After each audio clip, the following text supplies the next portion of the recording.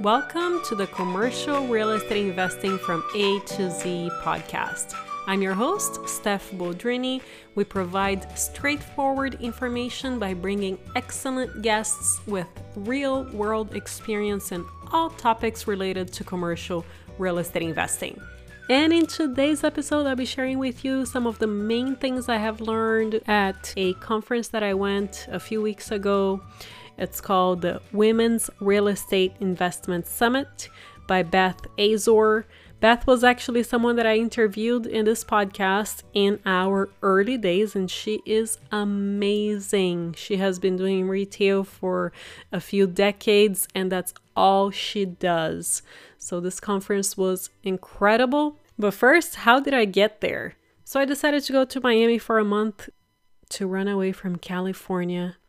And when I was there within the first couple of days, I said, I'm going to reach out to everybody that I know on my spreadsheet that I shared with you guys before, that I keep track of every person that I meet in the real estate world. So I reached out to her and a few other people that live in Miami. And sure enough, she said, I'm having a conference in 5 days. Come over. And I said, okay, great. And so not only that, this other person that I had reached out that lives in that area knows Beth, and she was also going to her conference. What a small world. And I say that because even though we can work from different places, thankfully, it's not a vacation, right? I'm there to work. Of course, I'm going to go out and have fun at night or the weekends, but I'm still working. So we got to keep just doing our job and networking and meeting people. So I'll talk about some things that were shared there, and it's going to be more in a bullet point format because these were the notes that I took throughout the event and I thought were the most important ones. And by the way, as soon as I got there, I was a few minutes late because my rental car key would not come out of the car. And Beth was literally pointing at people in her audience and saying, you should talk to that person because this is blah, blah, blah, blah, blah. And this was mind-blowing because it goes to show that she knows her people and she cares about her people. And she cares about them succeeding. And this was so clear throughout the entire conference that it made me like her even more. So you should go to the conference next year. The spirit of the conference was of extreme honesty. And one of the things that she started saying is that boxers are not judged by how hard they hit, but by how many times they get up. How beautiful is that? And how many times do we have to get up in this field or any field, as a matter of fact? So it's good to keep that in mind because everybody is going through things. A lot of people just don't talk about it. And that's why when you're going through it, it feels like you're the only person going through it. But that is not true. So there are some asset classes that you can actually get an SBA loan, such as self-storage for your purchase. You just need to make sure that you go with a lender who is experienced in SBA loans in order for that approval to take the least amount of time. And how do we find these lenders? You go to industry-specific events and conferences and you go find these lenders. They are there. They also encouraged us to never do a CMBS loan. They have excellent terms, but these loans have prepayment penalties. They don't allow you to get a secondary loan on top of it, and you're basically stuck with it for 10 years. And this loan gets sold over and over and over again, and you never have a point of contact. They can foreclose on you very quickly. So besides the fact that you should not get a CMBS loan, when you go and talk to a lender, you need to make sure to ask them if they service their own loans. So some examples were lenders who sell their loans right away. And during events like COVID, you literally have nobody to call because that loan has been sold multiple times. And so when you're dealing with the bank that lent you money, you can call them directly. You have a point of contact. You can figure out a plan together. Beth mentioned that in the first few weeks of COVID, she was about to call her lender, and they actually called her first to let her know that they were giving her the ability to defer payments for 3 months. In my opinion, this is the true definition of the American spirit, because this gave her time to think, not freak out, and talk to all of her tenants and also come up with a plan to help them out. She was not stressed. She was able to focus on what was important for the business, which is helping their tenants make their payments. She was able to point her tenants in the right direction to apply for loans that were handed out. And after the 3 months went by, the lender called again, asking if she needed another extension. And guess what? She had 0 delinquencies. Every single tenant was up to date on their payments.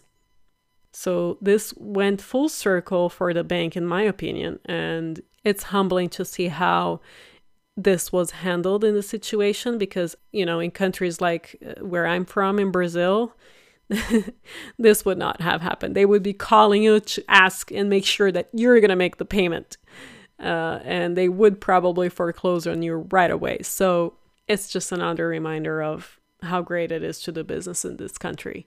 Next bullet point. Always look at the NOI divided by the debt amount.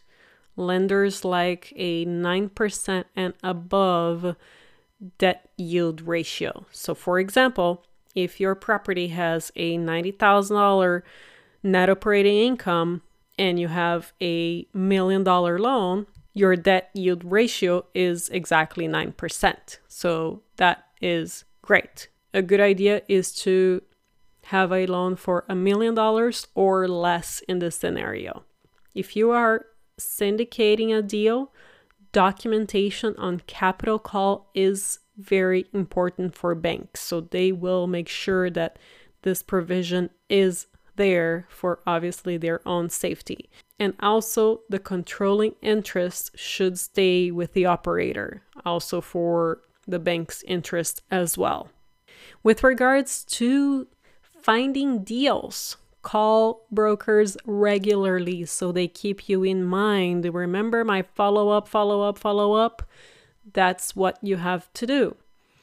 And also, when you decide to buy something, let the brokers or make the brokers invest in the deals that they're bringing you. A lot of them are interested in investing. They just don't want to operate it. So that incentivizes them to only give you really great deals. And the proof will be in the pudding. So they will be investing in the deals that they really know as a fact are great deals.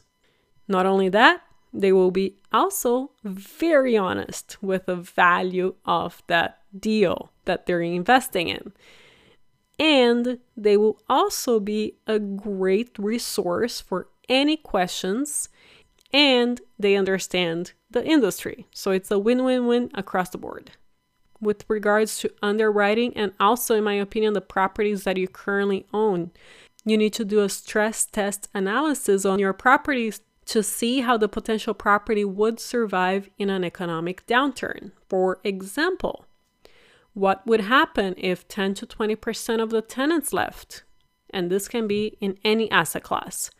What would happen if rents decreased by 10 to 20%? We have interviewed people here before that in 2008, they went from 100% occupied in a phenomenal market to 40% vacancy within days. So this can happen to anybody. Please do your stress test analysis on all the properties that you're buying and the ones that you currently have. An interesting data point was brought up in this conference, which obviously welcomed men, and there were quite a few men out there, pretty smart to be there in my opinion. Another very interesting point that they made was that women outperform men in real estate investing by 2 to 1. And I say this knowing that my audience is 65% men, and I love men, and I'm not a man hater. I say this because I want all of you guys here to be mindful and purposeful to partner up with women. It has been proven over and over again that diverse teams in all industries do much better than non-diverse teams. And it should be pretty common sense, but let's go over why that's the case.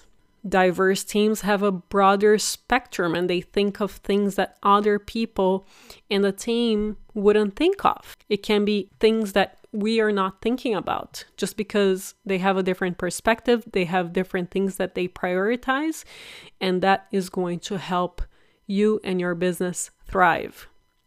And when I say diversity, it's not just men and women. It's also people from different colors, people from different countries, because their life experience is so much different than ours that they can bring new perspectives, new ideas to the team. We all have to be mindful to hire diverse people. Right now, my VAs are women. I need to get guys in my team. Women are more detail-oriented. Again, I'm generalizing. I'm just making this up. Guys are more, I want to expand and grow super fast. And women are more like, no, let's be more mindful and really dig deep in the numbers and things like that. So imagine what can happen when we put these two together and all these other people from different places and different backgrounds. I promise you, your team, your company will thrive. I'm not making this up. This is fact. Another interesting thing with regards to numbers, Beth had a lending panel, and these were lenders that have been lending for 20 to 30 years. And she asked them, how many women have you lent to in your entire career? Guess how many? Between 1 to 3 women in their entire career. So this averages out to 1 women per decade. Pretty crazy, right? So to my 35% audience that is women, let's please increase these numbers. I know it can be scary. I know that we overanalyze every single detail of the deals, but no deal is perfect. And once you start investing, you will see the light at the end of the tunnel. I promise. And I also know that all of you have learned a lot by now. You have really educated yourself, so please just do it. Moving on. Deals are getting done because of LinkedIn. It's another thing that I have talked about before. Talk to people that are younger than you. See what's going on in their world. This is something that I am personally not doing. I'm not doing anything in social media with regards to real estate investing. And they are meeting people online. They are becoming influencers in the real estate field, especially within their peers. And they are finding deals because of that. People are coming to them, giving them deals because they are saying that they're XYZ asset class experts.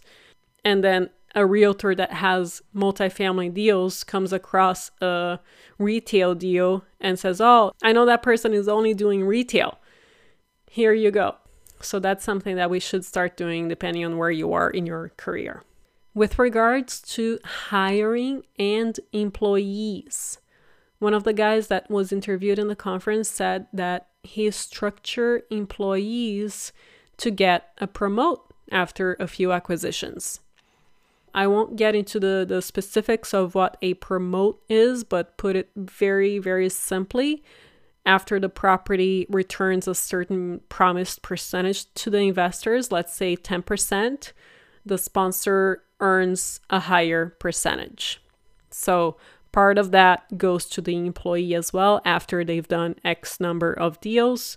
It gives the employees an incentive to get really great properties and also make sure that these properties perform well.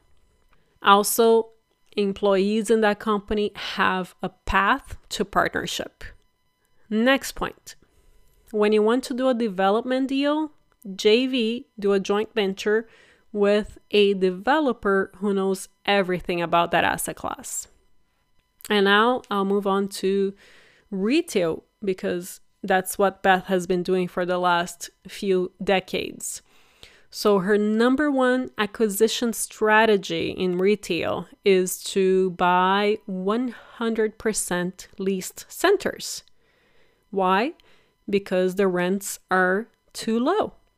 Imagine increasing the rent of a few people that were on month to month, and you automatically increase the NOI and you automatically increase the value of your property exponentially. Brilliant. She also said to never vacate old tenants before new tenants' leases are completely signed. Watch out if one of your tenants is selling their business to an EB5 person. That is people who are buying that business to get a visa, and they are very likely not going to run that business properly, and you need to start thinking of who you're going to be replacing that tenant with when that particular store closes. When you paint your retail center, calls from leasing brokers go up by 20% every single time. When your tenant calls asking for something, give it to them, but ask for something in return. For example, a waiver. As far as signage for your retail center, you should always be white letters on dark backgrounds. It jumps out in retail. A national tenant, Metro PCS, is known for not paying rent. And my favorite thing that I learned from Beth is that no is a complete sentence. I love it. So on the second day of the conference, we got on a bus and went to see a few of her shopping centers. We stopped at each shopping center and she talked about all of the details of each deal. All of the things that went right, all of the things that went wrong, all the things that she went through, lessons learned. It was really, really, really interesting because I'm telling you, no deals are always smooth. Everybody goes through things, even if you have decades of experience. So it was a super awesome conference. I plan to have Beth back here to discuss some of her deals in detail so that you guys can understand everything that happens in a shopping center. I hope this was helpful to you. And if you are learning things from this podcast, please make sure to leave us a review on the podcast app. That helps us keep doing these things. And if you'd like to hear about my first syndication deal, make sure to subscribe to our newsletter at montecarlorei.com. I'll be sending out the details of that deal soon, and I will see you next time.